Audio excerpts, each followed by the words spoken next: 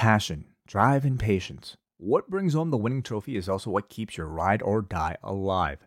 eBay Motors has everything you need to maintain your vehicle and level it up to peak performance. From superchargers, roof racks, exhaust kits, LED lights, and more, whether you're into speed, power, or style, eBay Motors has you covered.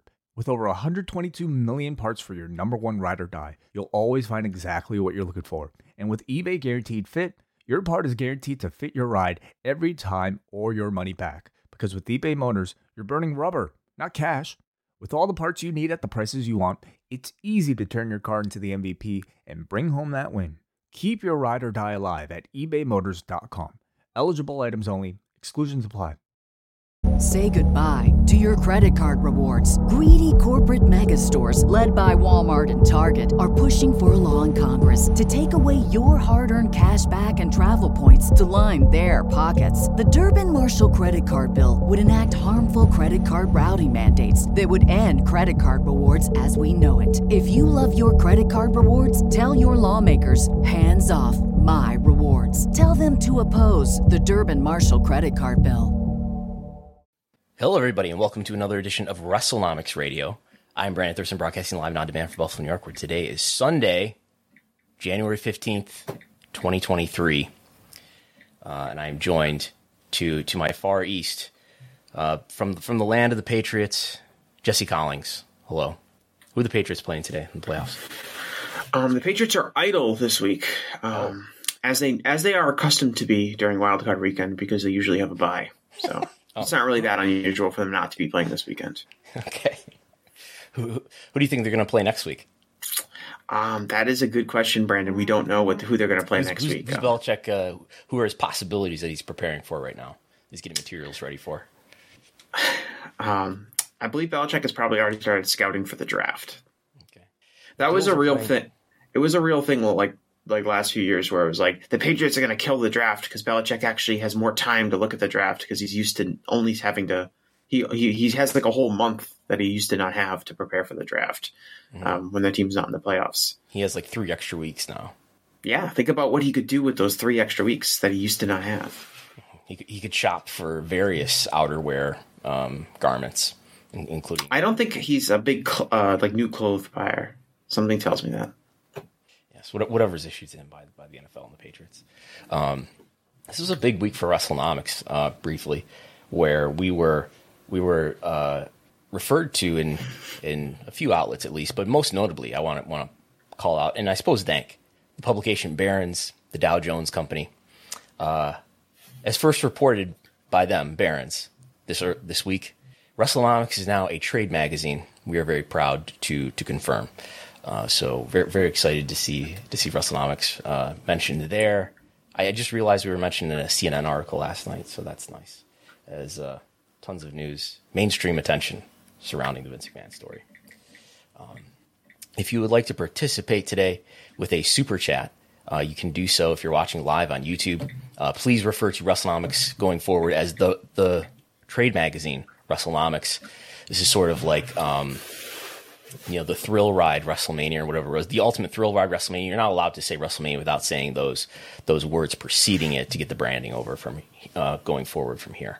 So we will start, though, with some news coming out of SmackDown, where finally there was a talent meeting. I figured there would be a talent meeting last week because last week there had already been the move made by Vince, which we started to learn about Thursday night and was basically had happened by Friday, but we had not heard any reports about a talent meeting on Friday at SmackDown. But this past Friday on SmackDown, 2 days ago, as when we're recording, Triple H did hold a talent meeting. According to Fightful, Triple H said that he's been assured that Vince McMahon's return is to see if the company should sell and help lead the charge and figure out who they might sell the company to if they do.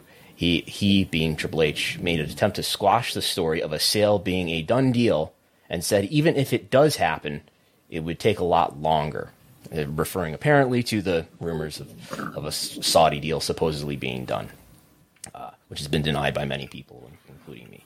Triple H said that none of what is going on with Vince McMahon will change the creative process he has in place or the team that helps put it together. Levesque did keep it open and say that anything could change, But right now, Vince McMahon defers final creative to Triple H. Levesque also said that while he and Vince may have discussions, he, presumably Levesque, makes the final call. Triple H also thanked the talent for all they do. PW Insider also had a report on the meeting. Triple H said Vince McMahon's involvement since returning is to spearhead the search to sell and who they may sell the company to. Levesque also reiterated that none of this will cause any effect on the creative team or the process. Those are the two main points of the meeting. He told talent not to believe the rumors. Fightful followed up and said that Kevin Dunn actually crawled out of his trailer and actually spoke to talent and said that he's worked with Vince McMahon for 40 years and McMahon hasn't said a peep to him about making any changes.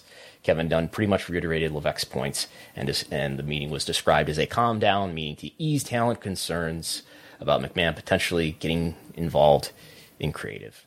So nothing to worry about there. So last week we talked about the meeting that it was like a Zoom call, right? It was like a company-wide Zoom call. Yes, to all employees, corporate employees, yes. Yeah. And both, Stephanie and Nick Khan were on there, and they assured us that nothing was going to be different. Stephanie was going to be in her role. Nick was going to be in his role. Triple H was going to be in his role. Mm-hmm. And we talked about that, and we said last Sunday, we said it's probably, here's the quote, Nick Khan said on January 6th, in terms of the day-to-day of the company, nothing is changing. Steph is in her role. I'm in my role. Frank is in his role. That's Frank Riddick. Paul is in his role. Kevin Dunn is in his role. Now, on Sunday last week, we said it's hard to really believe that because Stephanie, specifically Stephanie and Paul, didn't want Triple H back. And Nick Khan, too. They voted that they didn't want Vince McMahon back on the board. They voted on December 27th. Everybody, in fact, on the board, including Nick. Nick is on the board as well. Yeah, Nick, Paul, and Stephanie all said they didn't want him back. And then literally a few days later, Stephanie is telling us it's great that Vince is back. Well, so they all voted that on December 27th. Mm-hmm. So your point remains the same, but it was a couple weeks separation in time. Yeah, but it's like 10 days. This is January 6th. So that's under 10 days after they voted that. So we last week we came on this show and we said we're not sure about is Stephanie really excited for Vince to be back? Is that something that they're really excited about? Do we really believe that she's excited that Vince is back and that nothing is going to change? Stephanie said on January 6th. It's an exciting time. It shouldn't be a scary time, she said. Our founder is back. She sounds happy about it.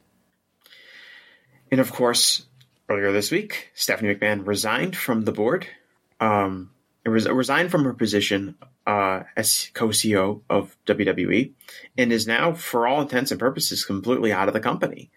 Yeah. And so we discussed that as something that could potentially happen on Sunday. And what it does is it shows that the credibility that these executives have in these meetings can't be taken that seriously because you have Stephanie saying everything's great and then a few days later resigning. And so this week you have Triple H saying, don't worry about it. Vince is back, but he's only looking at a sale. He might talk about creative sometimes, but he defers to me. And so it's well, last week Stephanie said everything was all great, and then she left 2 days later. So why should anyone trust what Paul Levesque has to say now? What is his credibility at this point? It doesn't seem to be that high, and nobody seems to know what's happening. So if I was a wrestler there, I would be very incredulous about what Paul Levesque said, especially because he talked a little bit in vagueness of saying he didn't say Vince has nothing to do with creative. He didn't say that. Mm-hmm. So he may have conversations with him. Right. That's what he said. So I would be very suspicious of Paul Levesque's current standing in the company. What percentage of talent, though, do you think is aware that Stephanie and Nick said what they said to employees about nobody changing in their roles? I don't know enough about the backstage dynamics and what wrestlers in the company's true interest levels are and that kind of stuff. I would hope it is a very high percentage, like everyone. But you asked me that question, it seems to suggest that you think it's probably lower than I think. Is that a leading question? Because how widely has that been reported? The reason why any of that's public is because I published a transcript of that meeting. And are talent that closely paying attention, and I don't know how widely that's been aggregated. I presume to some degree it has been, but I highly doubt many, if almost any talent are aware of the details of that. They'd be doing themselves a disservice if they're not. But I don't know. I don't know how many talent are on social media, how many talent are following WrestleNomics, whether through their public accounts or through burner accounts. Maybe it's the burners. I'm not giving enough credit to the burners. Yes. But anyway, so this is what the board looked like the day before Stephanie steps down as a member of the board and as co-CEO. And now we're down to, this is what the board looks like. It's got, for people watching on video, obviously, 1, 2, 3, 4, 5, 6, 7, 8 survivors here we have on the board. Vince was also elected the executive chairman. So Stephanie it was made clear in the press release that she's no longer co-CEO and she's no longer on the board. And the WWE corporate website, in fact, has been updated to reflect that. When you look at the corporate governance page and you look at what the board looks like according to their official website, Stephanie is no longer there. So it's not as if she's a non-chairwoman member of the board anymore. She's not on the board at all. When she took her leave of absence back in May, she remained on the board throughout that whole time. But this is a more abrupt break, and obviously it's a permanent one rather than a temporary one. Vince is now the executive chairman, whatever that means. He's the chairman of the board, apparently. And we've got Nick Khan, Paul Levesque as the executive directors, Michelle Wilson, Steve Payman, George Barrios, Steve Koonin, and Michelle McKenna. Michelle Wilson and George Barrios actually are not officially independent members of the board of directors just yet. They will be in about 15 days because you have to be removed from your executive position with WWE with any company for 3 years to be considered an independent member. So the 3-year anniversary of their termination in 2020 is at the end of the month. So at that time, they will be able to be considered independent members. But for now, in fact. But what does that mean, independent member? Can they vote on matters even if they're not fully considered independent members? Committees have to have like a certain number of independent members on them. So there's a number of committees within the board that decide things like compensation and other things. If I look at the corporate website, so there's a number of committees within the board, and you have to have I think when it comes to I think it's a compensation or the audit committee. When it comes to the audit committee, you have to have 3 independent members on that team or something like that. So it's important to have a lot of independent members on your board for reasons like that, so that you meet certain, it's either New York Stock Exchange requirements or SEC requirements. So, WWE announced that they are going to do their earnings call on February 2nd, a Thursday, a morning, 8:30 a.m. John Pollock is ecstatic about this news, it being in the morning rather than the evening. So just before the market is opened at 9, they will report at 8:30. Unusually, no executives here were named about who's going to actually appear on the conference call. It's going to happen at 8:30 on that morning. Usually in the past, they have said, okay, we're going to have, if Vince was around, we're going to have Vince and Nick and Stephanie and Frank on the call.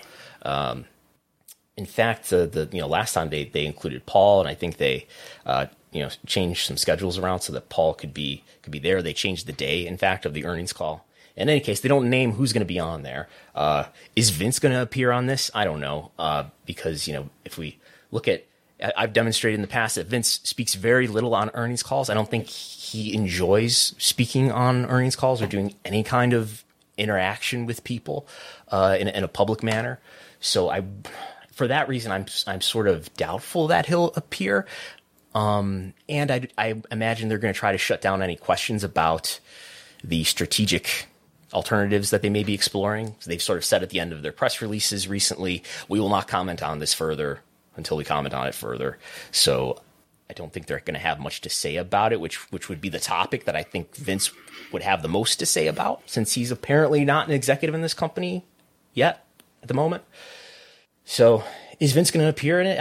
I wouldn't be surprised if he doesn't, but I wouldn't be that surprised if he does, I guess. Maybe there's something for him to say, although I doubt that he's really interested in saying much. Do you think that we will hear from anyone to kind of replace Stephanie McMahon? Because she's obviously been a talkative figure. Are highly likely to be there, I would think.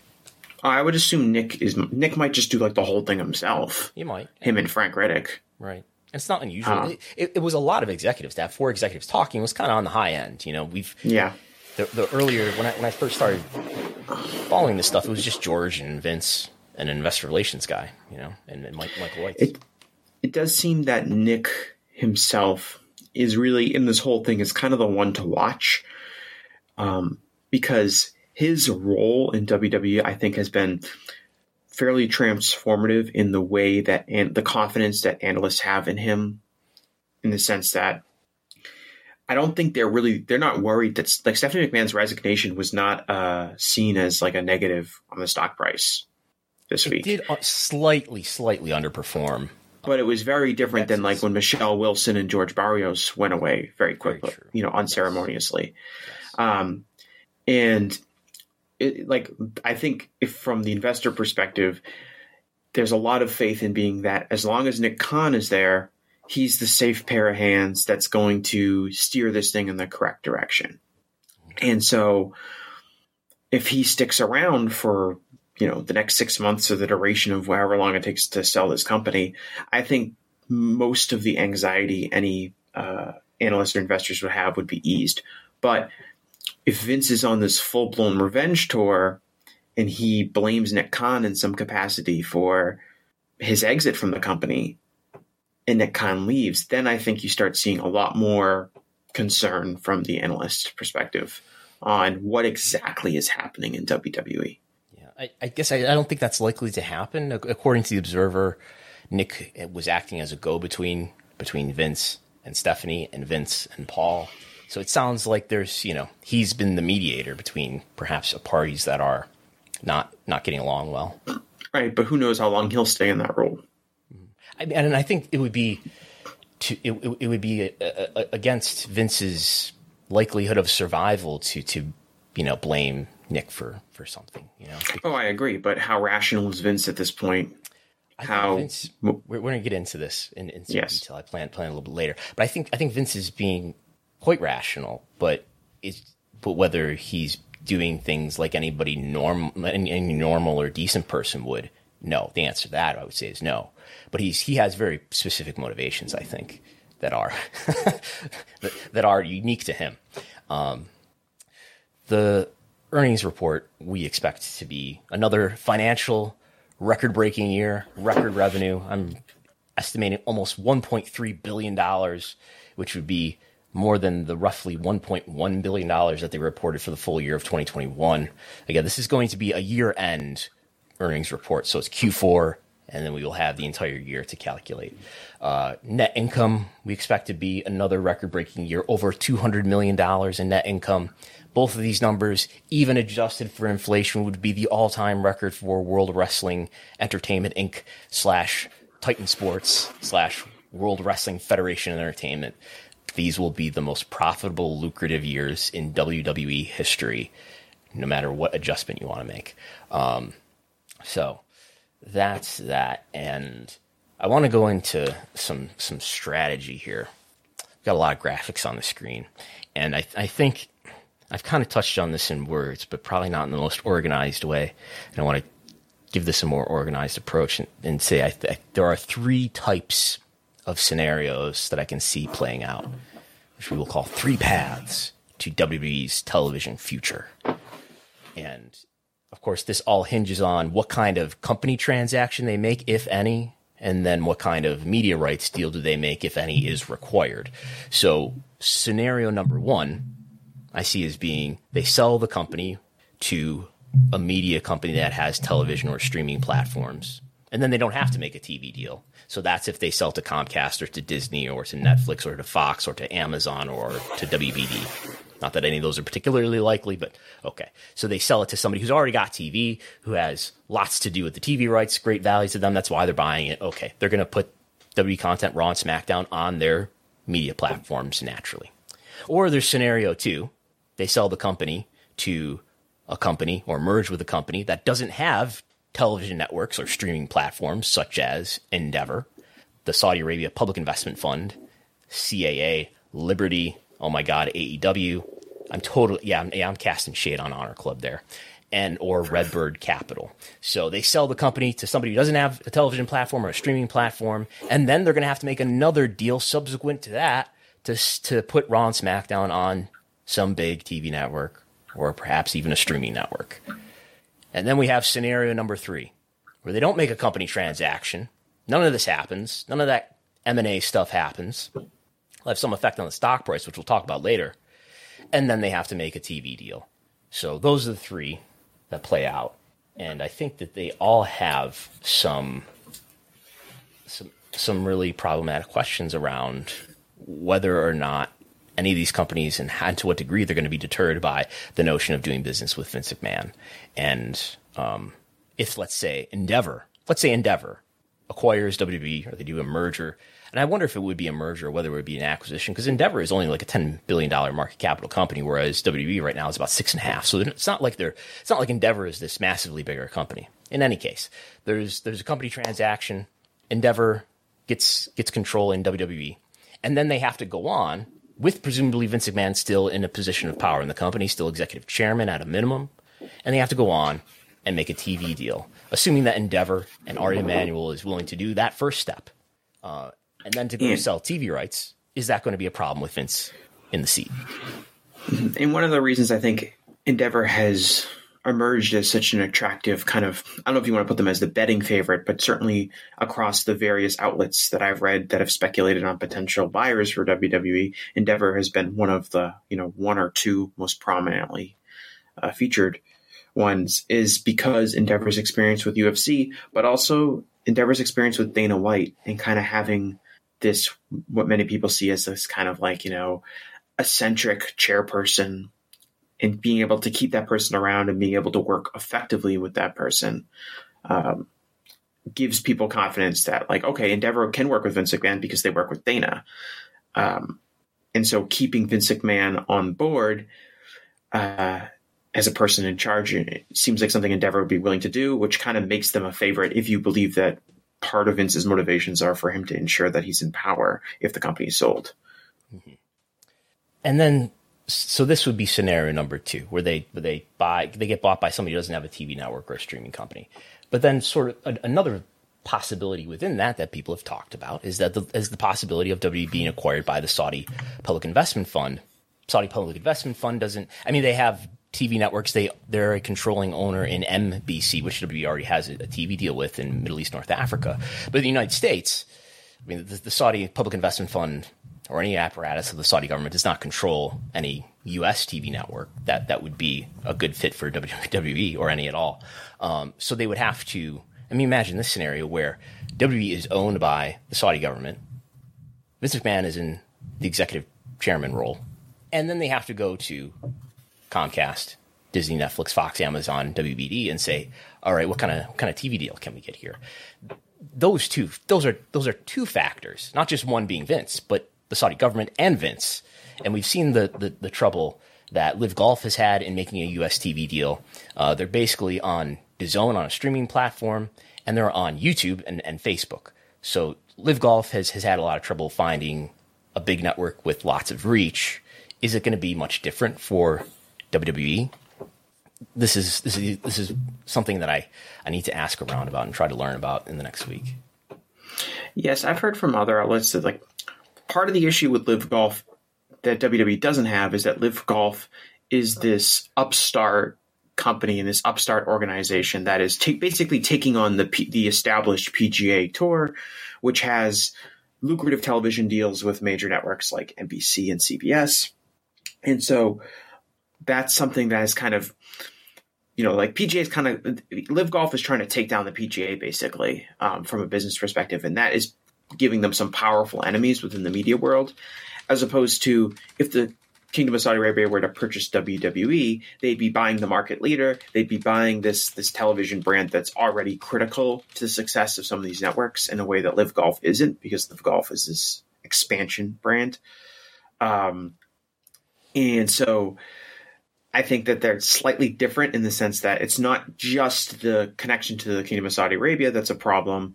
It's the idea of an upstart coming on and trying to take on an established order, which WWE is not doing that. They are the established order. So if this Kingdom of Saudi Arabia were to purchase WWE, they'd be buying into that as opposed to trying to start something from scratch.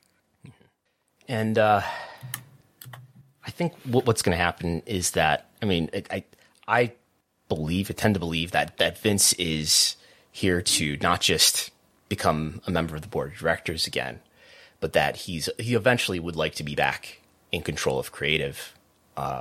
And I think what will happen, probably the safest way for him to do that is to wait a little bit, wait until a sale or merger happens, if one happens, and then wait until a TV deal happens, if one has to happen.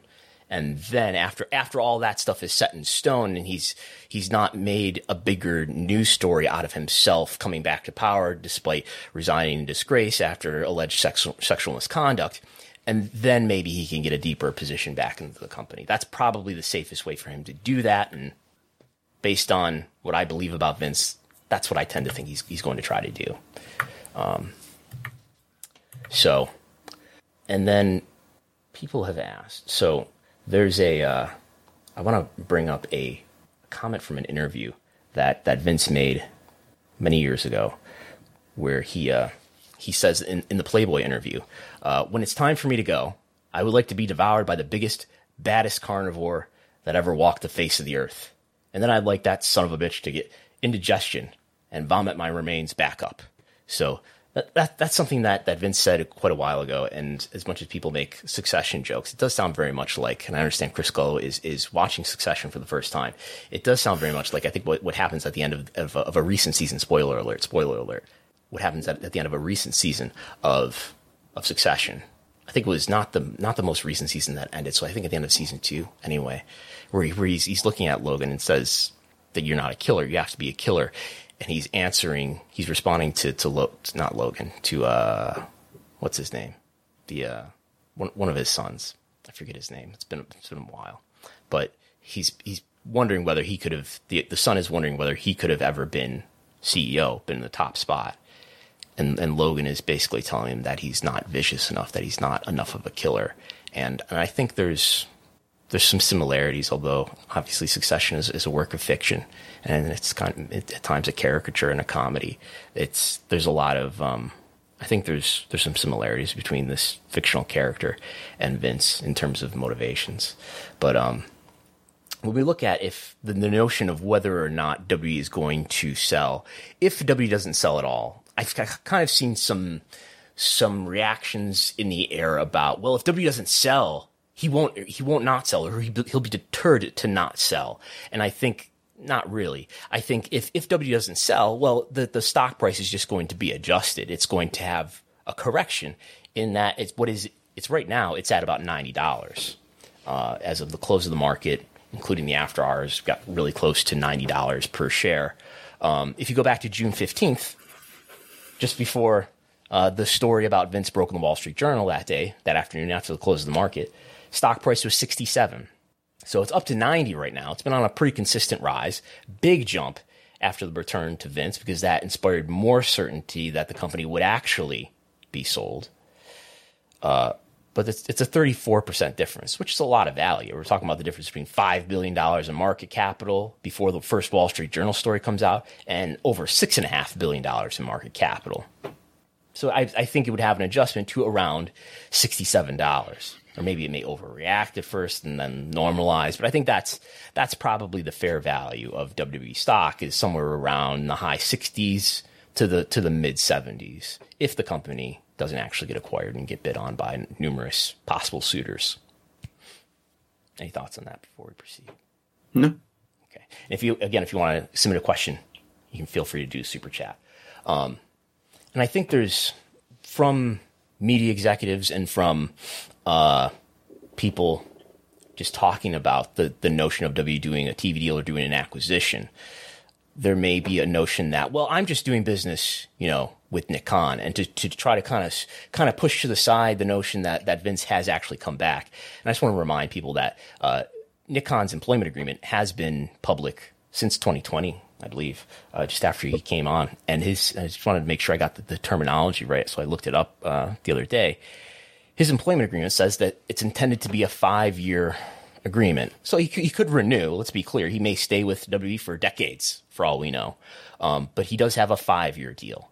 And he's very much incentivized to stay on throughout those 5 years because he's getting very large bonuses that if he does not stay for the entire 5 years, he would have to repay, at least in portion, if he did leave before the 5 years is up. The 5 years began August 5th, 2020. So that means it would expire sometime in August, probably August 4th or 5th, 2025.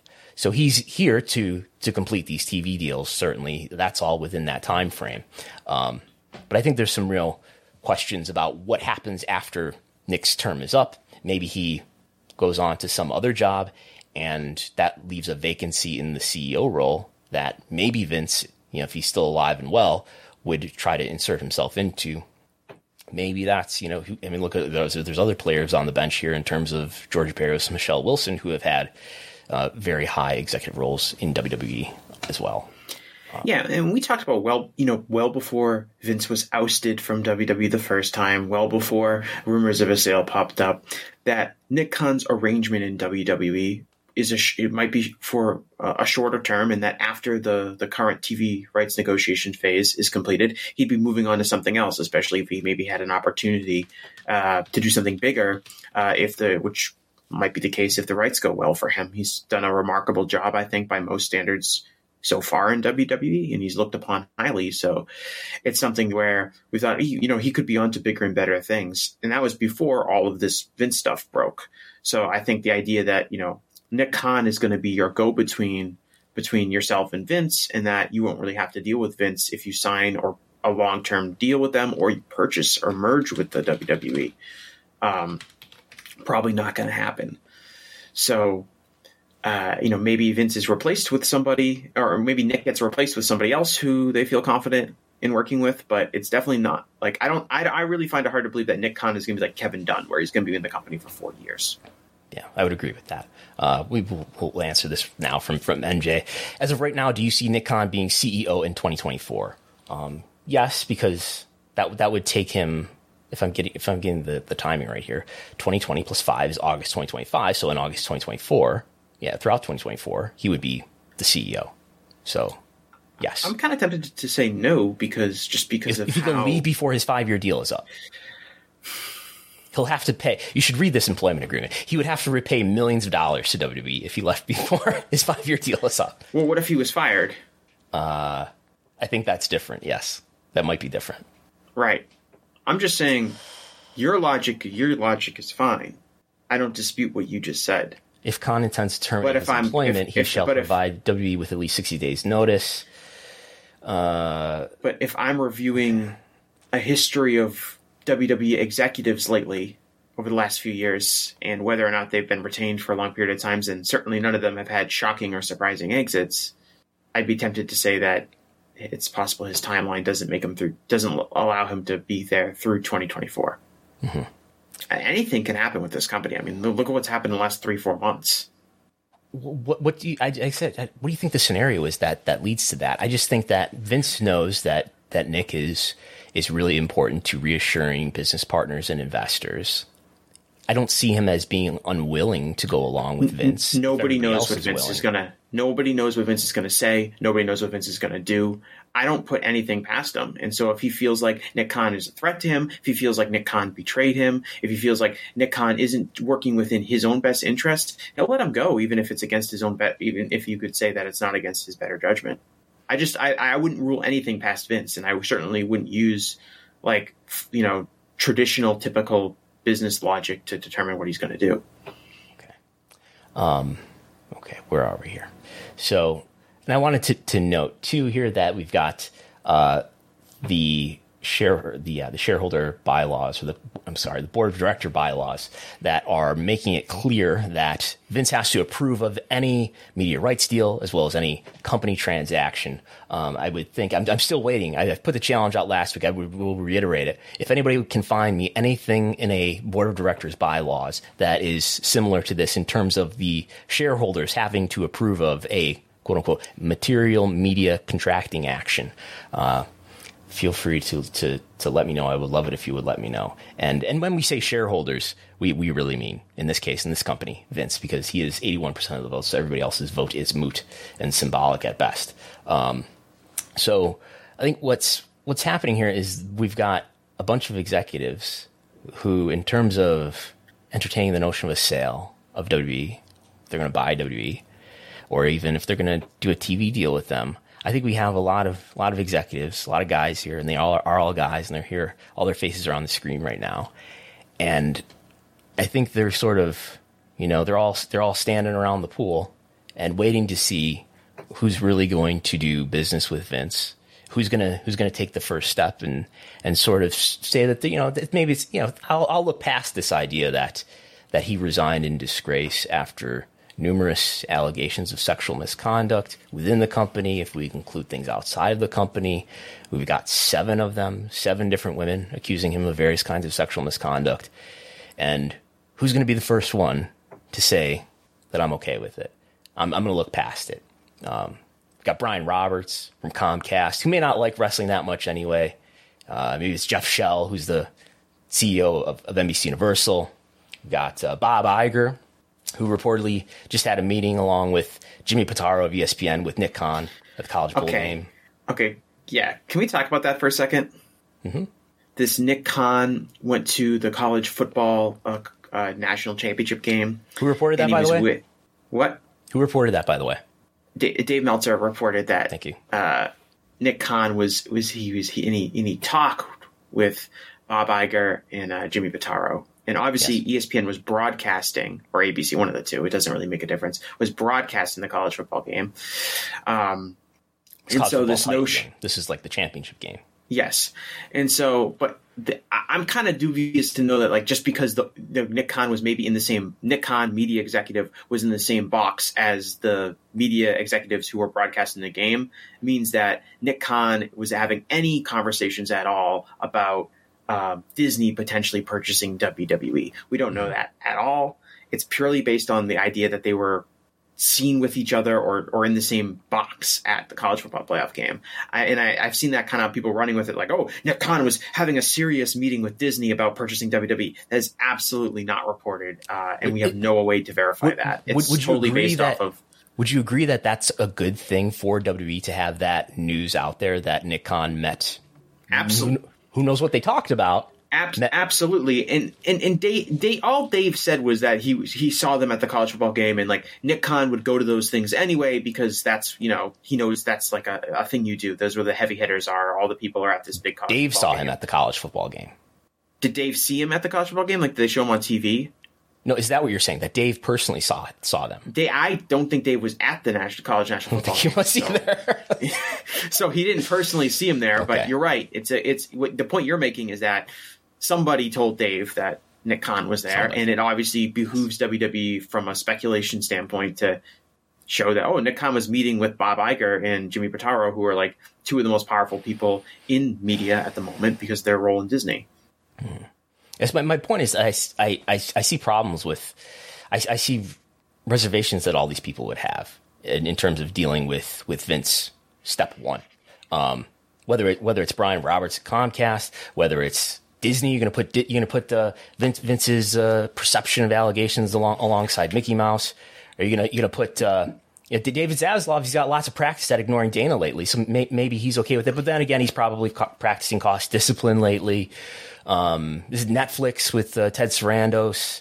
Is it Amazon Prime with Andy Jassy? Is that how they're going to kick off their big streaming platforms in sports? Well, if you want to talk about Bob Iger and Jimmy Pitaro, specifically Iger at Disney, right? If we want to keep talking about him and Disney as a potential buyer, I saw Matt Bellany on the Town podcast that came out earlier this week when they discussed the WWE sale.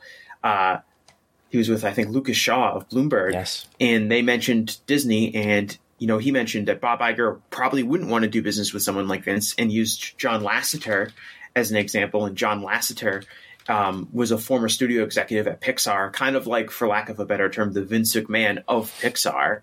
And he had a bunch of sexual misconduct allegations made against him, and he was ousted from his role at Pixar because Bob Iger didn't want that kind of presence working underneath them at Disney.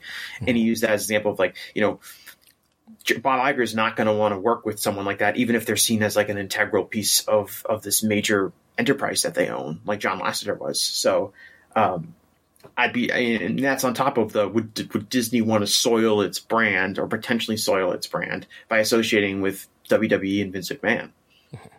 And other people we have on the screen right now, Ari Emanuel, who has practiced at ignoring Dana lately, or maybe it's at Fox with Lachlan Murdoch, who's no stranger to problems in the workplace with sexual harassment, including at Fox News, or finally it could be the chairman himself, the two chairmen working together, the chairman of the Saudi Public Investment Fund, Mohammed bin Salman. Maybe the Saudis will work with him and take him private. Or maybe the Khan family is okay with dealing with Vince. The CNBC article alluded to the notion that, well, maybe Shad would find a place, would include a place for WWE in a theoretical, I think highly theoretical, speculative, merged WWE and AEW. So, do you think there's any truth at all into that concept that the Khan family may be involved in some form in a WWE purchase? I think this is good public relations for AEW and for the Khan family, for them to be mentioned in the same breath as all of these major media players. Because I've asked AEW, is there anything to this? And I've got no response. So I don't see any reason to believe that there's anything to this, but I can see a reason to not deny it, to let it be out there, let people have fun with it and mention us in that company. Why do you think this was like Barron's, right? I think mentioned Barron's and CNBC, both of them. CNBC. Yes. Why do you think they said that? Do you think that's because they heard that they were interested, or do you think it's because they just assumed that because they run another wrestling company that they could be somehow involved in the mix? Attributed sources familiar with the situation. I think something to that effect. Yeah. What would there be to gain for AEW or WWE in merging their companies? Gathering a bigger audience. Sure, there's a ton of synergy there in terms of expenses that they could share, people they could cut.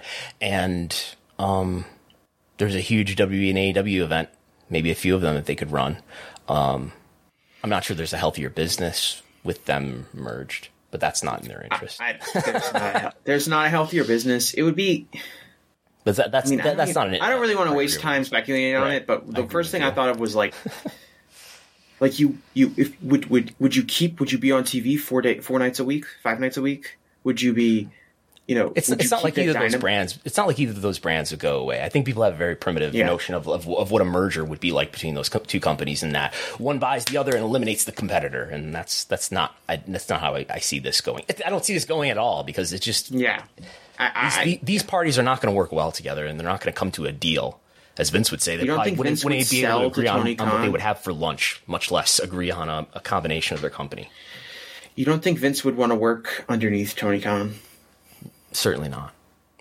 What evidence do you have that suggests that would be a problem, Brandon? That Vince came back to the company that he lost some control of. No. I think it's a ridiculous notion, and I don't think Tony has stuff to gain, but Tony's built a successful wrestling company from scratch by himself. He doesn't need to buy WWE to run a wrestling company. He's already done that. So it would be to control the market, and it would be to, help make AEW bigger by leveraging it with WWE. But to me, it's such a ridiculous notion. It's not really worth further discussion. Yeah. It's interesting to think about. We're not going to get into this today, but like what happens, if there's a day when Vince isn't around anymore, if Vince isn't alive. I mean, there's different possibilities open up, because he's not the one who has control anymore. And who knows what happens to his shares at that point. Anyway, I kind of want to quell this. Yes, there's a lawsuit out there filed. There's a complaint out there that was filed on January 10th. Scott A. Fellows, on behalf of himself and all others similarly situated, that is, other shareholders, he has sued Vince McMahon as a class action shareholders lawsuit. We won't get into the details, but raising many complaints about what Vince has done to the board recently. I don't think this is going to go very far, but I think this is one of more complaints to come. This is not going to be something that, he's going to get sued and this is going to stop Vince from doing what he's doing. That is not what's happening here. I don't think there's any legal maneuvering that can be done at this point to stop Vince McMahon unless new allegations or like something far-fetched like criminal charges come to light, or government investigations start to prosecute him or something. And there's no reason to believe any of that is happening anytime soon anyway. So if you want to put a question, we'll deal with it by the end of the program. The big topic, I think, today, we're already 45 minutes in, but what motivates Vince McMahon? What makes Vince McMahon do the things that he does? Lightshed put out an article earlier this week, which I would recommend people read, going over all the different suitors, but also exploring what are the factors that are making Vince McMahon come back to the company, and what is he really looking for when it comes to a sale. And Lightshed lists 4 factors that they think motivate Vince McMahon. 1, shareholder value. 2, involvement. 3, legacy. And 4, revenge. They think the answer is probably a combination of those 4 things. Are these correct? Would you agree with all these? Yeah, I mean, in that order, would you put them in that order? Would you put? And I don't think that Lightshed is putting them in this order.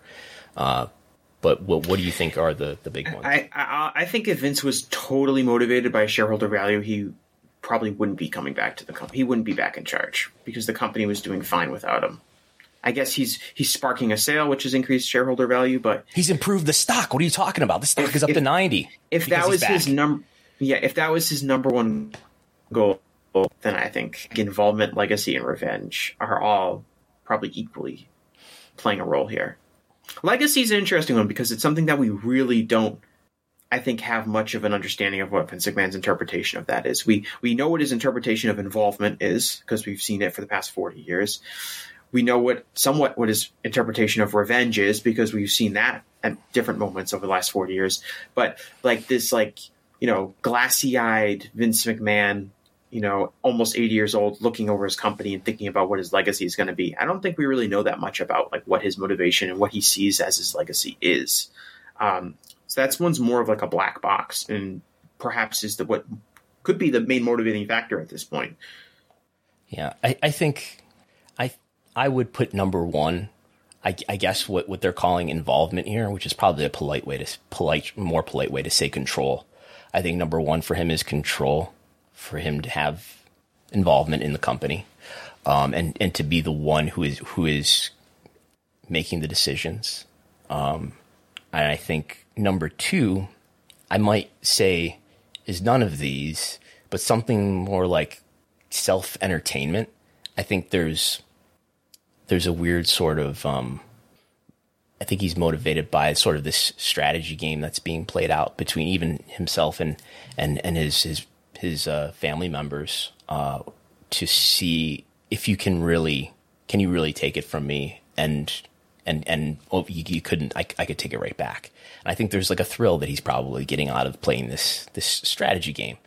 So you'd say something like fulfillment, like especially if he was sitting for the last 6 months feeling empty, right, because he wasn't in this role, but right, he needs to occupy himself doing something, and this is a game that he's interested in playing, especially if it involves his children and kind of wresting control from them. I guess because I've heard people say, I just tweeted last night, I guess, that I've heard other discussions with people who are used to, say, covering media executives, and will come in and say, well, if I were Vince, wouldn't it make sense? And let's play this out. It would make sense. What would be the best thing for shareholder value? The best thing for shareholder value would be for me to make a deal with someone and promise them, we'll make this deal, which I have to approve of.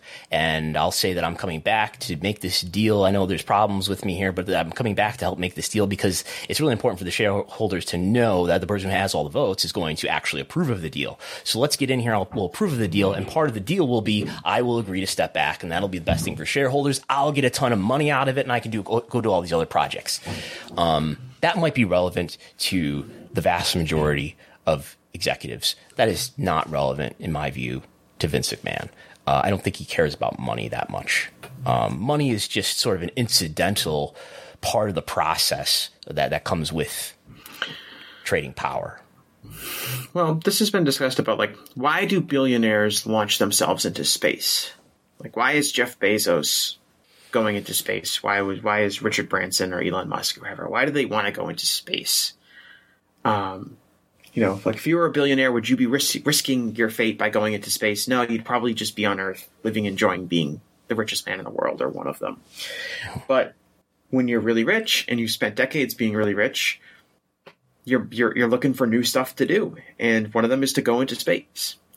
And part of that seems to be like, okay, why can't Vince just be happy being Vince McMahon and being really wealthy? And Brian Alvarez was talking about this earlier. Like, why does Vince McMahon want to make a bunch of money off of a sale when he already has a bunch of money himself and he's an older man? Why can't he just go have fun being a billionaire right now? And it's part of it is these people, they have spent decades being rich and they've spent decades being in power, and what is entertaining to them is going to be different than what would be entertaining to, like, me or you, Brandon, if we came across $1 billion. And, like, Vince isn't going to be fulfilled sitting at home spending his money or going vacationing or doing anything that other people, normal people, might do if they were a billionaire. The game, the idea of getting himself back in control and running the company and doing his job and doing what he's done his entire life, that's the entertainment for him. That's how he wants to spend his time. He doesn't want to spend it doing anything else. And so he might, like, clumsily bull rush his way back into that position, even if it doesn't behoove his legacy, even if it doesn't behoove his company that he has built. That's how he entertains himself, and his motivations for it are not going to be, I think, like, easily understood if we approach it from the perspective of what we would do in the situation, or what a normal non-career billionaire would do in this situation. Yeah, I think when I hear things like Paul Levesque say, this is in an interview in 2015, I believe, that he did with Steve Austin, where he said that Vince likes the idea of a 3-hour Raw because it's a challenge to him. It may not be, I mean, it is financially good for them. Whether, I guess you could argue whether in the long term it's actually good for the company, but it's a challenge. It may not be the best thing in the immediate term for the content, but it's the challenge. And I think that's consistent with what we've seen him do with talent, in that he doesn't want talent that's kind of already over and established. He wants to tear them down to build them back up. He wants the challenge, is what I see playing out in his career. And I think that's what he wants here is some entertainment through challenge. And I think this is an entertainment vehicle for him, this game that he's playing. So I think there's control that he wants. And eventually, like I said, I think he's going to wait until there's a TV deal in place, either through acquisition or through a separate renewal having to happen, then get back into control as head of creative, if he's still healthy enough, alive and well for that. So I think that's number one, is control. I think number two is whether or not he's thrilled and entertained by what he's doing. He's probably not very thrilled and entertained by whatever he was doing over the last 5 months, of 2022. And I think number three, which is almost irrelevant here, maybe there's some relevancy in terms of who they're going to end up negotiating with, but I think, like, big kids liking him, the cooler kids liking him in culture and society, in terms of a broader cultural acceptance of him, either in media, with media executives, or culture, celebrity. And by this, I'm saying there's consistency here with their sort of worship of celebrity and willingness to embrace relatively small celebrities just so they can be mentioned alongside with some wider part of culture that's not wrestling. The acceptance of what he's doing is not this sideshow circus entertainment. With the irony being that he's probably been able to get away with a lot of his transgressions because he's in the sideshow entertainment business. Yeah. So, we will. Anything else to add there? No. So we will do a quick plug. I've been deciding to do this plug in the middle this time. Patreon.com/WrestleNomics is the best way to support WrestleNomics. We have the TV ratings reports that are coming out every single day, almost. Access to the big data, the spreadsheet. We did a WrestleNomics 30 on Thursday that we do for subscribers. These are all the posts that have happened just in the last 7 days. The quarter hours are there. The subscriber-only audio is there. We also had a live event business report about WWE and AEW that Jason Umpresser wrote. You get access to the slides that we're going through as well. So, Dynamite rating. We will leave Vince alone for a moment. The Dynamite rating was higher than usual this past Wednesday. 967,000 viewers total, up to a .33. It's their highest demo in a couple of months. Number 3 overall. Number 3 in cable among the demo, just behind, of course, well behind the NBA games. But we can see here on the chart, this gray dot here is the most recent episode of Dynamite that is up after a few weeks in a row of the rating being down. Why was the rating up? They promoted a really big card, and so was it the best of 7 match? So you're alluding to the fact that they heavily, well, it depends on the term heavily, but they teased the idea that Sasha Banks or Mercedes Moné would be making her AEW debut on the show, and somehow involved in the mystery that turned out not to be a mystery tag team partner match between Britt Baker and Jamie Hayter versus Saraya and Toni Storm. So how is it that Toni Storm ended up in this match as the partner of Saraya? Saraya, it was presented as a mystery partner of Saraya, and then Saraya just kind of announced it's going to be Toni Storm the week before. That's how Toni Storm ended up in it. What do you think was really happening? Were they trying to get Mercedes for that role and then realized that, just before or sometime before they made that announcement that it was going to be Toni Storm, that, well, we're not going to get a deal done with her here, so let's announce somebody else. Okay, we'll put Toni Storm in the spot. That was their plan B. Purely speculative. Those are both possibilities. There's also the possibility that they just thought that they never really figured they could get Mercedes, but if they teased that they could get her, then people would tune in, which would be the more cynical view of it. I was on Post Wrestling Wednesday afternoon, and somebody asked if I thought that Sasha Banks / Mercedes Moné was going to be on Dynamite. I said, yeah, probably, because I think if she wasn't, they would have done a better job to make sure that people didn't think that. And there were certainly opportunities in Tony's public appearances that he could have downplayed that. And, right. We kind of have a track record of how Tony and AEW likes to introduce new names and big names.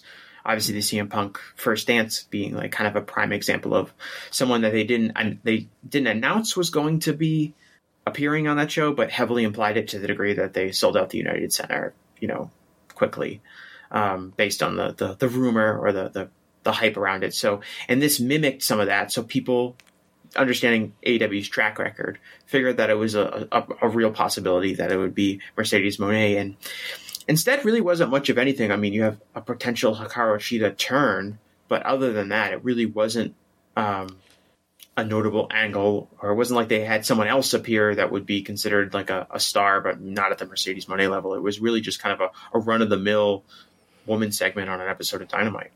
Do you think AEW, at the point that they at least put Toni Storm in the match, I think we can assume that at least at that point, if there were discussions to get Mercedes to work to come to AEW and to be in this match, at the point that Toni Storm is announced as the partner, I think it's safe to assume that they know they're not going to have her for LA.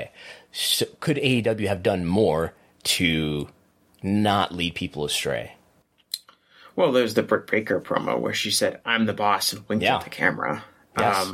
That would be what most people would say is like the biggest, tease that Mercedes Moné is going to be there. I mean, there is something to be said that, and I think it's possible that Britt just doesn't know whether or not it's going to happen, and she thought maybe it's going to happen and put that in the promo. Mm-hmm. Well, it was also a pre-tape promo, so you could always go back. Yes. Somebody who knows had an opportunity to possibly edit that out. Yeah, would be like, edit it or say, Britt, can we do this again? And don't say that last line, assuming that she wasn't scripted to say that. Mm-hmm.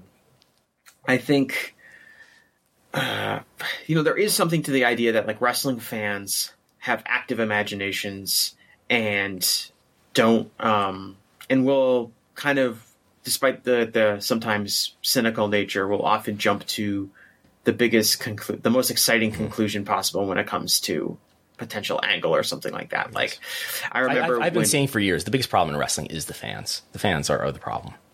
I would not endorse that opinion. But it is something where it's like wrestling fans sometimes because especially if you're always online, you're seeing other people's opinions and you're seeing fantasy booked ideas that excite you, you'll kind of jump to conclusions or expectations that aren't really feasible.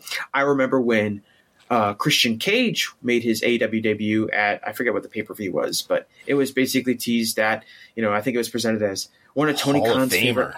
Yeah, one of Tony Khan's favorite all-time wrestlers is going to be making his debut in AEW, and people, jumped to it's going to be The Rock, or I don't know, maybe like Brock Lesnar. I forget some of the other people who were like rumored, but it was like these huge names. And it ended up being Christian Cage, and that was kind of seen at the time as like a slight disappointment given on, but it was really just because people worked themselves up into thinking that it could be The Rock, which isn't really a feasible idea.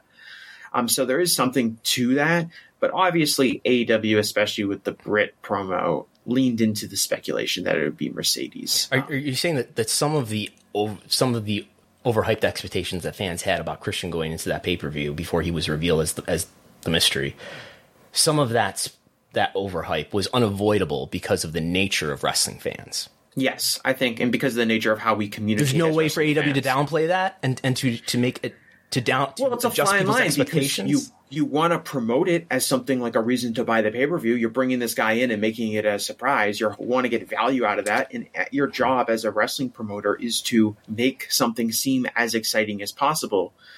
But that does put you in like kind of like a difficult circumstance when it comes to like a fine line between hyping your thing up and then setting expectations too high, especially when you really don't have control over a certain group of fans' expectations, because some of them are internal optimists and will always believe that the greatest thing ever is going to happen. I think there are ways that AEW and or Tony Khan could have lowered expectations by using just different language and a different way of hyping that while still hyping it. I think it's true, but you some of that is completely unavoidable. Do you disagree? You think that you could play it down effectively as a wrestling promotion, where you'd be like, "Oh, set expectations high, but not too high. Like it's not going to be like the greatest wrestler of all time. Don't get excited about it. Like that's so anti. That's like the complete opposite philosophy of what you have as a wrestling promoter, and that wouldn't excite fans. So I think some of it isn't unavoidable. I think there's a way to hype without overhyping. And no, I guess because some people are going to run off the rails with their anticipations. Just what's going to happen. And now, like with the Mercedes example, like just if you cut that promo out of the equation, Britt doesn't say I'm the boss, and Saraya just says it's going to be Toni Storm. There are still people who are going to speculate and think Mercedes is coming out. And I don't think there's really anything they could do about it. Part of it was circumstance with Mercedes, being a free agent, and we don't know exactly was AEW in talks with Mercedes? Is Mercedes still coming? Was it something that AEW did kind of like on their volition, just thinking they could steal, some hype from the Mercedes debut, even if they had no real intention or ability to bring her in? We don't know any of that, but I do think it's unavoidable that some people would jump to that conclusion. That's just the way wrestling operates, and it's the way we communicate as wrestling fans, and the how much we discuss speculation and fantasy booking and all of that. Okay, so let's if Mercedes made a difference in this rating, which was up higher than usual. What are the demos that I would expect to be higher than usual? I would expect maybe women in the demo to be higher, maybe particularly younger women. And that is what we see. Now, this is the smallest subset demo of the demos that we're looking at here is women 18 to 34. But that was up 35% relative to the median of the trailing 4 days, which I think is a good way to look at what's normal versus what this show did. And this was, with young women, was up 35% higher than usual, which is the biggest positive delta that we have here. Within the demo overall, though, men overall were up more than women were, but within that younger half of women, that was up. That was the subset demo, the down ballot demo that was up the strongest. If we look to the quarter hours, so the women's match, if you thought she was going to be on the show, you would think she was going to come out during this tag match, Saraya and Toni Storm versus Britt Baker and Jamie Hayter. And it was 9:15 to 9:30. It was flat quarter to quarter. It was down in the demo overall, and we do have the minute by minutes. I wrote Britt Baker and Rebel in here, but that's wrong, isn't it? It's Britt Baker and Jamie Hayter. Britt Baker and Jamie Hayter were the ones that match. I mean, Rebel was on screen. Yes. So, okay. So my mistake, but everything else I believe is right.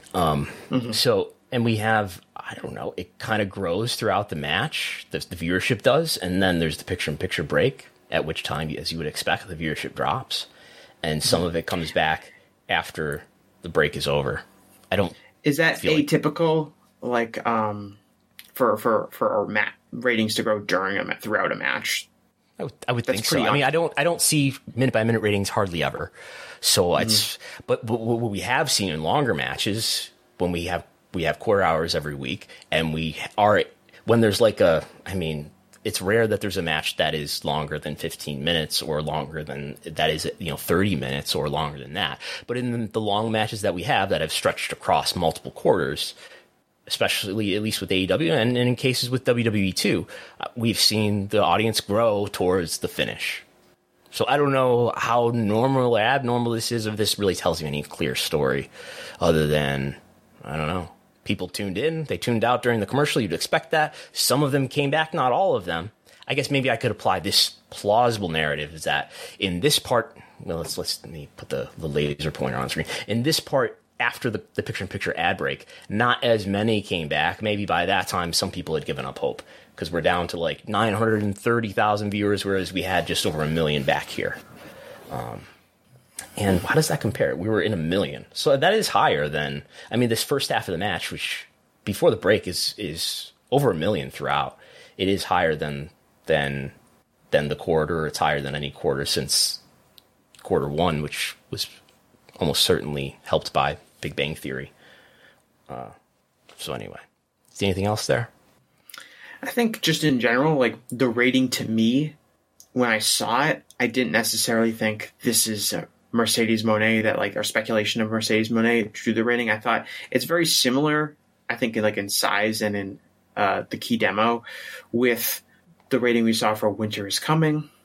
So I kind of think this is kind of like if AEW puts together like a big Dynamite, maybe it has a world title match on it. Maybe it has like a bunch of big matches on it. And certainly, the Hangman Page versus Jon Moxley match was a match that had been built up for a long time and had a big build for it. And obviously the Best of 7 series match probably meant something for it. This felt like a big Dynamite, and this is the kind of rating that a big Dynamite gets, not necessarily something like unusually high that I would look to say like, oh, it was hype about Mercedes that drew the rating. Maybe it did, but this seems to be about like in the ballpark of what like a well played hyped big monthly anchor Dynamite is. Winter is Coming last year, 2022 wasn't that kind of a disappointing rating? That was December 14th. That was the Ricky Starks. That was the Ricky Starks MJF match, right? I believe so. So that was December 14th, and I'm looking up what that rating was for Dynamite. I think this one did higher in total viewers, but I think the key demo was both. I think it might have been either a 0.35 or a 0.33.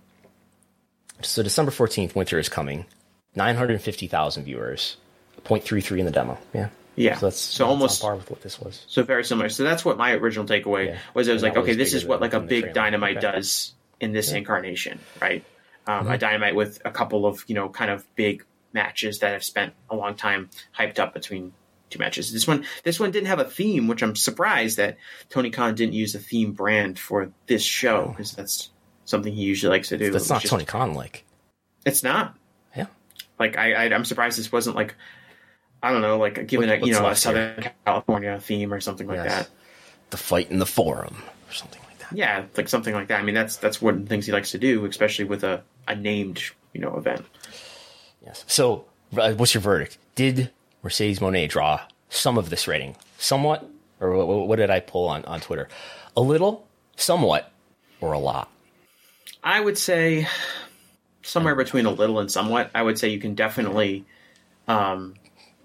It's hard to think that excitement or potential excitement over seeing Mercedes Moné did not play a role in some people who maybe don't regularly tune into Dynamite. But I also think there was a lot of other things on this show that you can point to as exciting things that fans were interested in seeing. And in not a not unusually large AEW audience. It's not like the CM Punk First Dance, which you clearly had all of these people who don't regularly watch Rampage tuning in to watch. This was, to me, this is for everyone that regularly watches Dynamite over the last 3 or 4 months. They made sure to watch this episode, not necessarily a huge swath of non-regular or irregular Dynamite viewers tuning in specifically to see this. So Mercedes Moné, not that big of a draw, according to Jesse Collins. We will let this I said it. Stands. Not a draw at all. Okay. We're out of slides, so we'll do questions if you have them. I don't know if there are any more here. I've got to scroll through. We just had that one MJ question. I think that is it. So do you have anything to plug, Jesse, or do you have any interesting questions to ask? All right. So we talked. Let's ask a question. We do have one more. Thank you, Justin Robbins, for telling us to fix the audio. Hopefully, it has been better in the last little while. Okay. So let's ask this question here. We've talked a lot about prospective buyers for WWE. We've talked about what some of their interests would be, what they would do with it if they had it. But let me ask you, this is going to be difficult for you, Brandon, but purely you as a wrestling fan. Oh, if people will not like whatever the answer is, but okay. People put yourself in that perspective. As a wrestling fan, who would you see out of the realistically named entities that might be purchasing WWE as the best entity to purchase WWE? The one that you think... Somebody asked me this the other day. Yeah. The one that you think would have you would get the most enjoyment out as a wrestling fan. Who would be the best person to purchase WWE? I don't know if I see a great deal of difference between almost any of them. I mean, like Comcast and Disney and the unlikely WBD, Netflix. I don't see what the difference. I don't foresee what the difference really is, and they're all gonna buy. If they buy WWE, they're all gonna buy WWE and put the library content on their platform. Whether or not they're going to have people who prioritize the library content and organize it well seems totally unpredictable to me among the different potential suitors. Saudi Arabia, the Saudi Arabia Public Investment Fund would be, them buying it is clearly the least attractive to me as a fan, because it will further solidify the stigma around wrestling, which I find to be the bane of my existence. And it would be one of the worst stories in wrestling history if an autocratic regime that violates human rights, executes people who say things that are critical of the government, if they're an owner of a wrestling company, it's going to further solidify over time in people's minds. Wrestling is not only this campy, trashy entertainment, but it's also owned by an autocratic, abusive regime. It's the worst of the worst now. And I as somebody whose life is deeply associated with wrestling, will carry that with me as I interact with people in the world. Yeah, even if you're someone like me who's kind of let go on the concept of WWE ever being something that I'm really passionate about viewing ever again, the Kingdom of Saudi Arabia buying WWE would be really bad. I don't want MBS to have the Mid-South tape library, personally. What's it going to do? Well, maybe Tony. What if Tony was involved in that aspect of the purchase? What if Tony wanted some of those video libraries? Do you think if the Kingdom of Saudi Arabia, or maybe even not them, but any other buyer, what if they could be convinced to sell some of those video libraries to someone else if they don't really ever see them really envisioning them loading them onto their streaming service? And we know that they probably don't get a lot of views on the content's not that old territory content isn't that valuable to these big streaming providers. I think that I see that as being the library is valuable to a competitor. So you would want there's a benefit to WWE in just throwing it in a cave somewhere and never using it. Mm-hmm. So there's a big problem with somebody else having it. Yeah. I would speculate that I would think that as a fan, wrestling would be better if Vince McMahon was not involved in it really at all, but certainly not in like a day-to-day capacity. So any company that is willing to tolerate Vince McMahon's consistent presence within the wrestling world would not be the best buyer, in my opinion. So if it's like Endeavor, and Endeavor is just happy to keep Vince on board and, you know, doesn't have a problem with him at all, I would say that's bad, just not only from like an ethics standpoint, but just from like a creative standpoint. Like, it's Vince McMahon being in charge of creative is not like something that's going to appeal to me as a wrestling fan. So I would dismiss those kind of options. Something that's sort of a self-challenge that's crossed my mind a few times is like, are we harder on Vince? Because I think we both agree he's been pretty bad at executing creative over the last however many years you want to go. Mm-hmm. Are we harder on Vince morally, ethically, because we dislike his creative? You know, Brandon, I think we're so much outliers on holding Vince to a moral standard that it's hard for me to say that we're being too hard on him creatively. No. Are we harder on him his misconduct? On his morality because we don't like his creative? Yes. I didn't like Vince McMahon before I heard about these misconduct allegations. So does that play a role in me being more upset with them? I would say in some ways, yeah. Right? Just like the opposite would be if I was a huge fan of his work, then I would be like less upset about it. I think deep down, you would be the person in my reply saying, this was all consensual. What's the big deal? His wife doesn't care. Well, there were people that were involved in speaking out in Me Too, whose creative outputs I did enjoy. And I wouldn't say that but I wouldn't say I'm like overlooking any of those transgressions because I like their work. I'm more disappointed because they have a good. I'm more disappointed in it, or it's like, oh, this is this thing I liked, and now I'm going to think about this whenever if it's a musical artist that I liked, or a film director, or anything like that. So I wouldn't say that I'm more likely to give them a pass, but I do think that there's some factor where it's like, I don't want to see Vince back in power, not only because he's a bad person, but also because he's just bad at his job. So will I say like he shouldn't be back because he's a terrible person? Because part of it is that I don't want to see him return in a creative capacity for my own enjoyment. That's probably like a motivator factor somewhere in my psyche. I think it'd be weird to dismiss it as having nothing to do with it. That I'm completely capable of being super objective about the morality of his issue because I don't like him creatively. Yeah, it's easier to believe. Well, there's a lot of factors. The person who's created the content that I've seen in WWE television over the last 20 years or so seems consistent with someone who may be participating in some sexual harassment. But yeah, I mean, obviously the right thing is like, it doesn't matter. Your creative output should not matter when it comes to,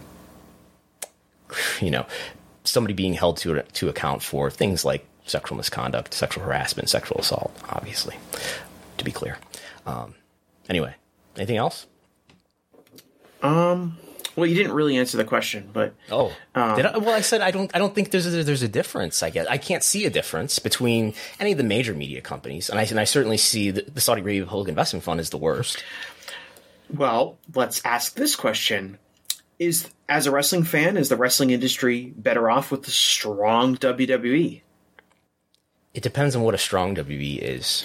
So let's say Vince is gone, and Triple H takes over, and they have, a very wealthy owner. It doesn't, not necessarily the Kingdom of Saudi Arabia, but a huge company like Amazon or maybe even Comcast that are willing to pour more money into WWE to make it a bigger product, a better product, a more popular product. Is that a healthy thing for the wrestling industry? Obviously, I think we're all in agreement that All Elite Wrestling and the rise of that has been a very healthy development for the wrestling industry in a number of ways. And AEW was really allowed to be created because WWE wasn't satisfying a large percentage of its audience. In a weaker WWE from an interest standpoint emerged, and that made a positive impact on wrestling. If WWE were to be just this amazing product again, and that was the only place people really felt was necessary to satisfy their wrestling needs, would that ultimately hurt the industry because there wouldn't be necessarily a demand for an alternative brand to emerge, which would make it economically infeasible to start an alternative brand, which would mean that we'd be stuck just with WWE, like we have been at certain points in history. And so there's an argument to be made that like WWE going somewhere where they'd be considered significantly weaker than their current standing, which would be kind of hard to imagine, but is not impossible if they're sold somewhere and it doesn't really work out that well. The objective is a healthier wrestling industry. Is that the terminology? If that's something that interests you as a fan. What is that though? What is healthier? I imagine it means things like better treatment for workers, including wrestlers. More agency for wrestlers, more places to work. Right. Sure. And a lot of good creative stuff that people are critically praising while also being popular and very lucrative, that kind of thing. And lots of jobs, I suppose, both for talent and for people who work behind the scenes. Even for people like us that would benefit from an increase in popularity in wrestling, right? More people interested would in wrestling. consume the WrestleNomics content if wrestling more Patreon subscribers, more jobs in wrestling media, things like that. Because if there's an increase in interest, there'll be an increase in demand for all of these, things that are gel fit. I've heard from indie promoters. I don't know if this is true anymore, but I've talked to indie promoters before, and certainly you have, Brandon. And what some of them have told me is that when WWE is really popular, it's good for everybody. It's good for us because that's making new wrestling fans, and that means more people are going to come to independent wrestling. I think it's kind of interesting. That said too, I guess I've been involved in indie wrestling since 2003, and I don't feel like there's been a dramatic enough shift in the popularity of WWE over that entire time for me to say that, oh yeah, it was popular over here and not popular over there. You know what I mean? Like I was never involved in indie wrestling in the Attitude Era when it was at the height of its popularity, much less Hulkamania era. So I don't feel like I've had two different environments to even tell you about. Yeah, I mean, I would suggest that like part of I think what led to some of these indie companies drawing bigger crowds in like the mid 2000s was because WWE's decline in popularity and a demand for talent out there. They left marketable talent independent. Yeah, and a desire to see a different style of pro wrestling and presented in a different way. So in that case, like WWE kind of being less attractive to viewers helped indie wrestling at that level. But people have told me that like, WWE is the, a high tide raises all ships, right? Like the idea that WWE doing great would mean everyone in the industry is doing great. I don't know if that's exactly true. So you could, to round back to my question, you could make the arguments that like a weaker WWE, say WWE gets bought by Endeavor, and Endeavor has a really hard time managing Vince McMahon, creating an environment that's good. Maybe they have a harder time negotiating for TV deals or whatever. Something happens where it just doesn't work out as well with Endeavor as it has been with WWE as a public company or WWE as a would be with being purchased by another organization. That might actually benefit the wrestling industry, and that me as a fan would enjoy a weaker WWE because it would create more opportunity elsewhere to have a more sustainable outside of WWE environment. Because a stronger WWE that has a larger audience makes it harder for secondary non-WWE wrestling companies to, I don't know if compete is the word, but to put on big shows, among other things, which is bad. Yeah, I mean, which limits the number of jobs there can be, which limits maybe the number of critically acclaimed wrestling shows and matches and other kinds of performances that there would be. These are possible. It's also possible, well, maybe not as likely, that WWE will launch its global localization and will take all of those alternative brands in-house and offer you them on the award-winning WWE network. Right. And do it all themselves. This one homogenous wrestling brand that exists. And I've heard, I guess I know what you're saying. And I'm not ready to say like, it sounds like you're getting ready to say like, you don't want WWE to be good. I want WWE to be better, and like I would like to enjoy the product more, and I would like to feel emotionally invested in their storylines and their matches. Right. Yeah. Which would mean Vince McMahon probably shouldn't be involved in the creative process. Of course, but I've been saying that for which would mean years. that which would mean that a buyer of WWE that would keep Vince McMahon in the creative process would be less attractive to you as a wrestling fan than a buyer who would say we want Triple H or we want somebody else in charge, and that Vince sell the company and go back, doing whatever you want to do in your personal time. And the only one who I think would have a definitely different opinion, the only one that have any confidence that would have a different opinion about that one way or the other is Saudi Arabia and everybody else. Those are the two groups that I think. And I don't know. There may be other ones in the middle, but I just don't know which ones they are. Maybe it's Endeavor. Maybe Endeavor is one of those ones that's in the middle. But then again, I don't know. Is Ari Emanuel really interested in bringing that on? I don't know.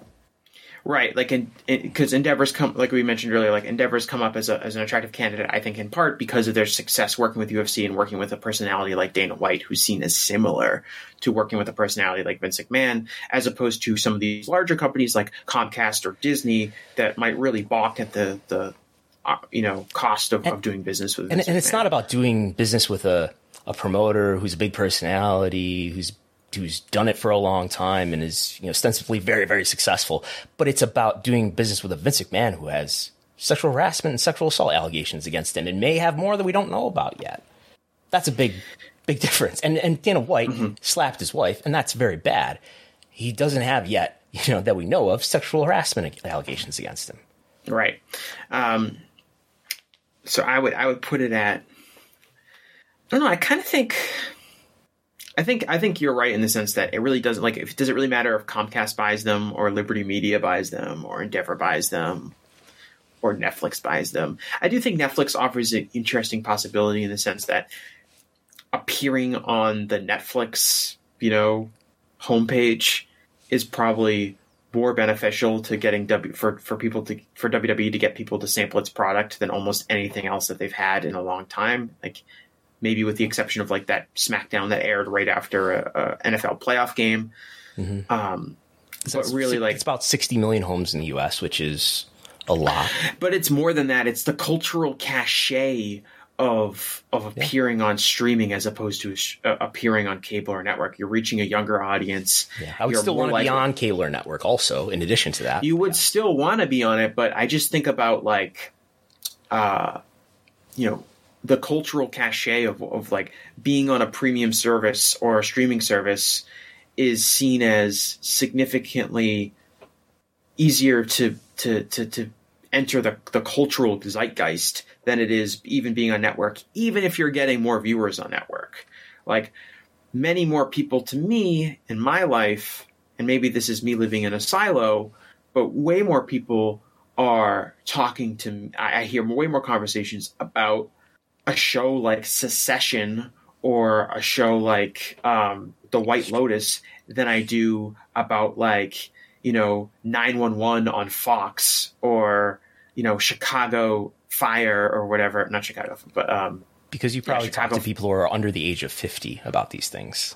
Right, but I'm online. I'm seeing coverage of these things and I think that is a huge advantage to creating a younger audience. It's a huge advantage to creating new fans. It's a huge advantage to getting people to watch. There's been a lot more discussion about Women of Wrestling lately. I feel like ever since some of the data that you've pulled up that has popped up about the number of people that are watching Women of Wrestling. I've heard more people kind of discuss Women of Wrestling, is bigger than Impact because people people are viewing it at a much greater level than they are these other things. But Women of Wrestling just has, perhaps surprisingly high total viewers and they've been doing over 300,000 viewers the last couple episodes. And if you can, it's way down here between.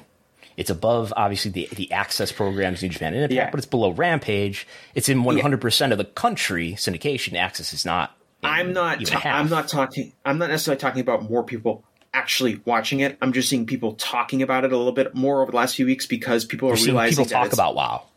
Not people talking about WoW necessarily, but people talking about WoW being a bigger important show because, how come we aren't talking about WoW instead of Impact? It gets more, more people watch WoW than Impact.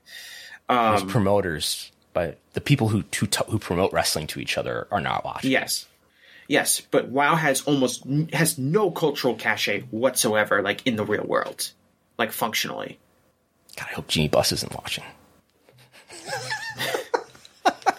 But it doesn't. Like, it's one of those things where it's like, okay, what are we really talking about here? Are we talking about a show that is getting viewers based kind of entirely on the fact that it's on in 100% of homes and is on at various times? Or are we talking about a show that's actually driving viewers, that viewers are seeking out?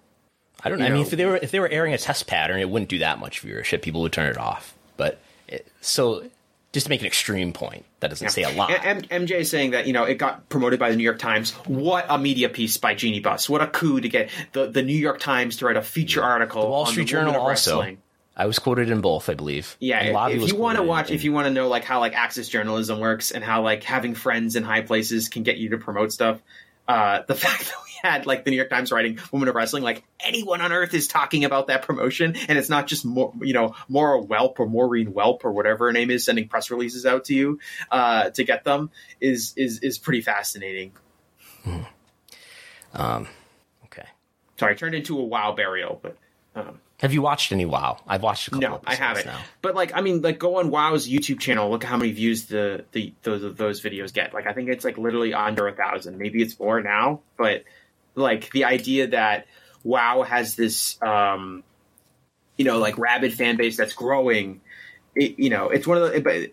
It's the difference in like what I'm talking about between like just looking at this raw total viewer number, which you might see on higher numbers in network homes, versus actually creating a fan base and actually finding, being part of the pop culture conversation and getting cachet and being marketable to like something like streaming services and things like that. I think there's a lot of, when we look at television, there's a lot of kind of like just institutional advantage you get from being on network television that doesn't exist in like a cultural sense. Mm-hmm. And you kind of want to be both, right? Which is why you kind of want to be, be accessible to a wide audience, so be on network, but also being like a part of the culture zeitgeist, which WWE would probably do much better on if they were on a series like Netflix. The ideal situation would be to be on a really strong streaming service, maybe next day Netflix, and assuming the Netflix is going to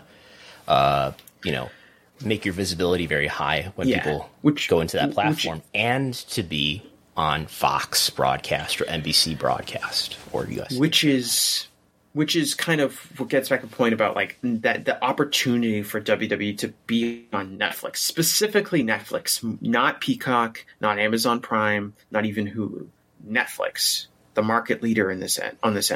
Mm-hmm. Popping up, at the top of people's pages or new today or anything like that. People who maybe are more likely to sample the wrestling product that way than they are to, even stumble across it on network television. To be a different audience to a degree. And WWE has been on Netflix before. Yeah, it's kind of a long time ago. They had a lot of like their DVD. Yeah, because I remember watching them. Were on that. Yeah, they would air them, and kind of at a different phase of like Netflix as an entertainment option. But I think to have like if you were to take a show and put it on Netflix, it would be an opportunity for WWE to reach a new audience in a way that they have kind of not been able to based on the current method of the distribution. I don't know if it'd be different. Like I don't think WWE is radically more popular since they've switched to Fox, and Fox has definitely allowed them to reach a bigger audience. So in the end, if the product isn't entertaining to people, will they still tune in? Perhaps not. I mean, I think it's really important to be on the USA Network and or Fox. And I think maybe WWE would be a little less popular if SmackDown and Raw were both on USA Network. Not majorly, but it's something. Just briefly, this is a little outdated, so this is at least as of the beginning of last year. I have the number of subscribers for these streaming services, and Netflix. This is an estimate based on like they report U.S. and Canada together, so I just sort of multiplied it by the the respective populations of the U.S. and Canada sort of as a portion of their sum. And we get like 65.7 million subscribers roughly for Netflix, which puts them, look at everybody else, well ahead of everybody else, at least as of Q1 last year. Obviously, I need to update this, but just to get some look. But I see what you're saying about not just the reach is a big piece, but the branding association of being on Netflix, which people actually use as opposed to the people who have access to Prime, say, and actually use Prime. Probably there's quite a disparity there, but maybe that's changing a little bit since the NFL, which I've heard those NFL ratings on Amazon have not been the greatest in the second on Amazon. The Thursday night. Yeah. I mean, I think we looked at them last week, and I think they fare better in the 18 to 49 are more comparable to where they were previously. Yeah, the younger stuff is way better. And that maybe that's like a trade that the NFL is willing to make, which is we're going to get younger. Some of the older fans who don't watch Amazon Prime do it, but it's also a loss leader in the sense that, like, my dad is figure out how to use the remote on his smart TV to open up Amazon Prime to watch Thursday Night Football. All these sports are loss leaders. More on that in a moment. Right. Where he wouldn't be doing that otherwise, but now he knows how to access Amazon Prime. So if he finds out that, there's a new show that he might like that's on Amazon Prime, instead of in the past being like, oh, it's on Amazon Prime, I don't know if I get that, I don't really want to go through the process of finding that. Now he at least has the familiarity with, opening up the app and knowing how to find his show. What's interesting about those numbers of like the streaming services? I'd be really interested in knowing, like, if they have this data about like which of the how many of these streamers are being used as like browsing time versus like people going on and knowing exactly what they're going to watch. Like, I imagine ESPN Plus, for example, that's not published. But I'm sure they have that internal data, right? But I imagine like ESPN Plus, for example, doesn't have a particularly high rate of like browsing time. I think people are turning on ESPN Plus because there's a sporting event that they know that is on. There. And they're booting it up. I think maybe like things like Peacock and Paramount Plus that do a lot of live sports as well also see kind of a similar thing like that. Mm-hmm. Netflix, I guarantee, not only are they in the most homes, but does probably, because they're viewed as like the market leader and because they have an enormous amount of content, I would imagine more people are spending time on Netflix, just kind of like, oh, I'm going to boot up Netflix on my TV and flip around. I don't really know what I want to watch, but I'm going to see what they have on Netflix. That's like the new version of channel surfing or clicking through the channels. And that to me would be more valuable, because if you're like WWE or you're a company that wants to pop up in people's feeds, you want to be on a place like Netflix where people are just looking to watch something and are flipping around, as opposed to a thing like ESPN Plus, where the only people who are going to kind of find you are the people that know exactly what they want to watch. We have a couple super chats to get to. MJ says, I think that wrestling fans, is referring to our conversation earlier, I think that wrestling fans who are hard on VKM harbor resentment for him making wrestling a meme of pop culture. Insert Vince gif here. We like the genre that's mocked mostly because of Vince. And we have another super chat. Thank you, MJ.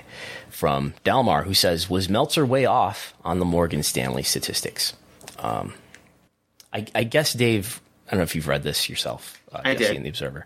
I guess Dave wrote about the Morgan Stanley analysis, which we talked about more than a month ago. I had to go back into the archives. I get the impression he was saying that, and sort of left out the part about Morgan Stanley ultimately making the conclusion that we anticipate that Fox would like to renew, but may have a lower ceiling. I think he left the reader to think that SmackDown is especially in this situation, when in fact Raw would be in the same situation. So what's happening here? Morgan Stanley did a lot of research, which we talked about a month ago. Aggregators should watch and hang on the word of everything we say on WrestleNomics Radio. They would have known about this story more than a month ago. And they went through and got information apparently about what the ad unit cost is if you buy an ad on SmackDown. What is that? And they basically just did the math and said, okay, here's what an episode of SmackDown generates in terms of ad revenue. Here's what it costs Fox. This is what Fox is paying WWE. And they're saying, hey, look, it's not in the ad sales. It's not paying for what Fox is paying WWE. So it's losing money. Furthermore, it went on to do the math on, well, look, if we ascribe some carriage fees, which may or may not be the way that Fox actually looks at it. If we ascribe some percentage of carriage fees, perhaps, which was what they did, is relative to the percentage of ad revenue that they generate for Fox overall, we give them that same percentage of carriage fees, then does it make a profit for Fox? Still, the answer is no, but it gets closer to break even, but it's still only about halfway there. And I think you would, if you did a similar project, which we could do, doing the similar estimates for Raw on the USA Network, Dynamite and Rampage for Turner, I think you would find similar results in that what those products cost the networks, what they're paying the wrestling companies, is not made back just on ad sales or even when you combine carriage fees. Because, in fact, I bet if you did the same thing for the NFL, for the NBA, for Major League Baseball, you'd find similar results in that they are a loss leader. Look at how much money the NHL has gotten from, Turner for their deal and the ratings that they do compared to WWE. It's not even close. WWE does way better ratings, playoff ratings for NHL are a little bit different, but during the regular season, they're smoked. But obviously, they're viewing them as a loss leader. The way it's presented in the Observer... To be clear, so we'll talk about the Observer. I was reacting to a tweet that was referencing the Observer. What did the Observer actually say, though? Well, it basically only has the part about, basically if you just read the Observer piece and you hadn't read the prior Morgan Stanley piece, which we had discussed probably last month when it came out. Early December. Yeah. That... Do you think Dave read the actual analysis? I have no idea. I don't know. The Observer... So if you just read what was in the Observer, it implies that, Fox should not be paying SmackDown what its current rate is because they're not making their money back, and there's no real explanation for what the logic would be for Fox to take SmackDown on as a loss leader. If you were just going purely by what was in the Observer, you would come away with, there's no way Fox is going to pay for the rights for SmackDown because they're not even breaking even now, and they're going to be asked to pay 2 times as much or whatever the multiplier is for the next rights fees, and it would make you question the entire business of sports TV rights, because it doesn't seem like anyone would make money given the rates that they're paying for all this content. Obviously, so it doesn't really go into detail about why this would be interesting.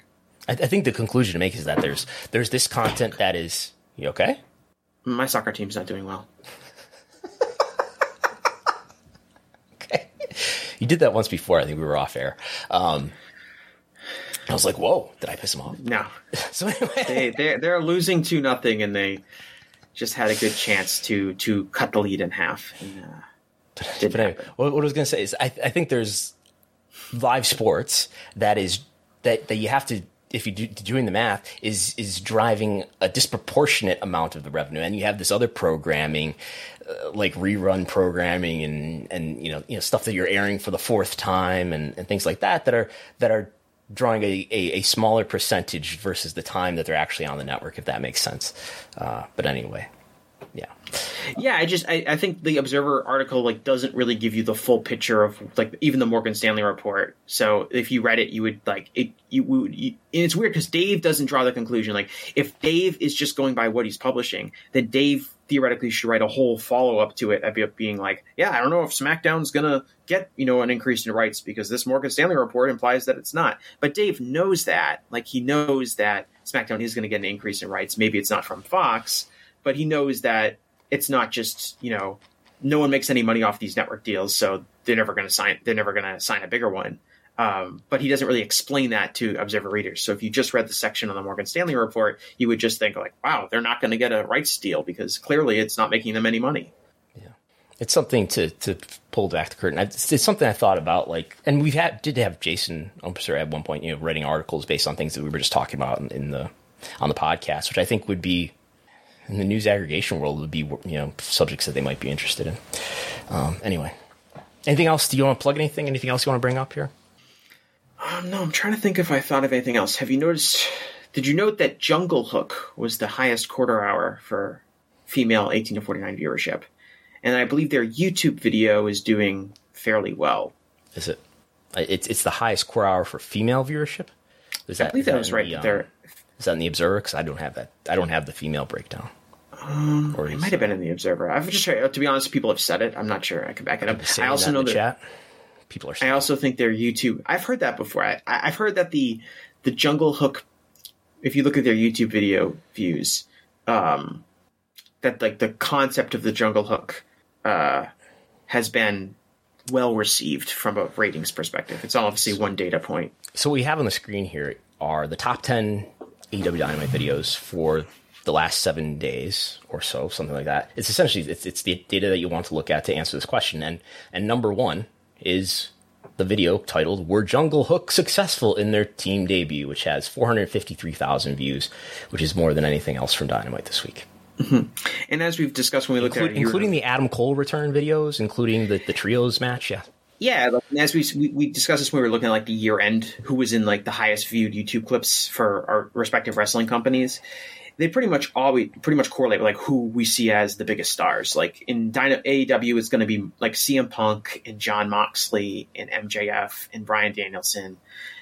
So for Jungle Hook, with Bill Morrissey and Lee Moriarty being that high, it's an interesting thing to follow, I think, as far as just a tag team and an act that might appeal to a female demographic. You obviously have two young, good-looking guys as a tag team. It could be like kind of that's a successful wrestling formula. I'm not going to use the industry term, but there is historical precedent for that. Yes, the Jungle Hook Express, maybe they would specifically in some of the wrestling promote territories that Tony is fond of. Yes. Okay. Anything else to plug? No, I think that's good. Okay. I'm gonna watch the Bills now. Yeah, I mean that is as a neutral fan, that is not an exciting game for the playoffs. You got to be a promoter. You got to hype it. I'm not going to watch the Bills game. The National Football League. Okay. Well, thanks everybody for listening. Thanks for all your super chats, for supporting. We will be back with audio for subscribers only on Thursday, the WrestleNomics 30. Chris Gullo and I will be back, and we'll be back as always on YouTube 11 a.m. Eastern Time every Sunday with WrestleNomics Radio. Thanks for watching, like and subscribe, and all that stuff. Thanks. Bye. Say goodbye to your credit card rewards. Greedy corporate mega stores, led by Walmart and Target, are pushing for a law in Congress to take away your hard-earned cash back and travel points to line their pockets. The Durbin-Marshall credit card bill would enact harmful credit card routing mandates that would end credit card rewards as we know it. If you love your credit card rewards, tell your lawmakers, hands off my rewards. Tell them to oppose the Durbin-Marshall credit card bill.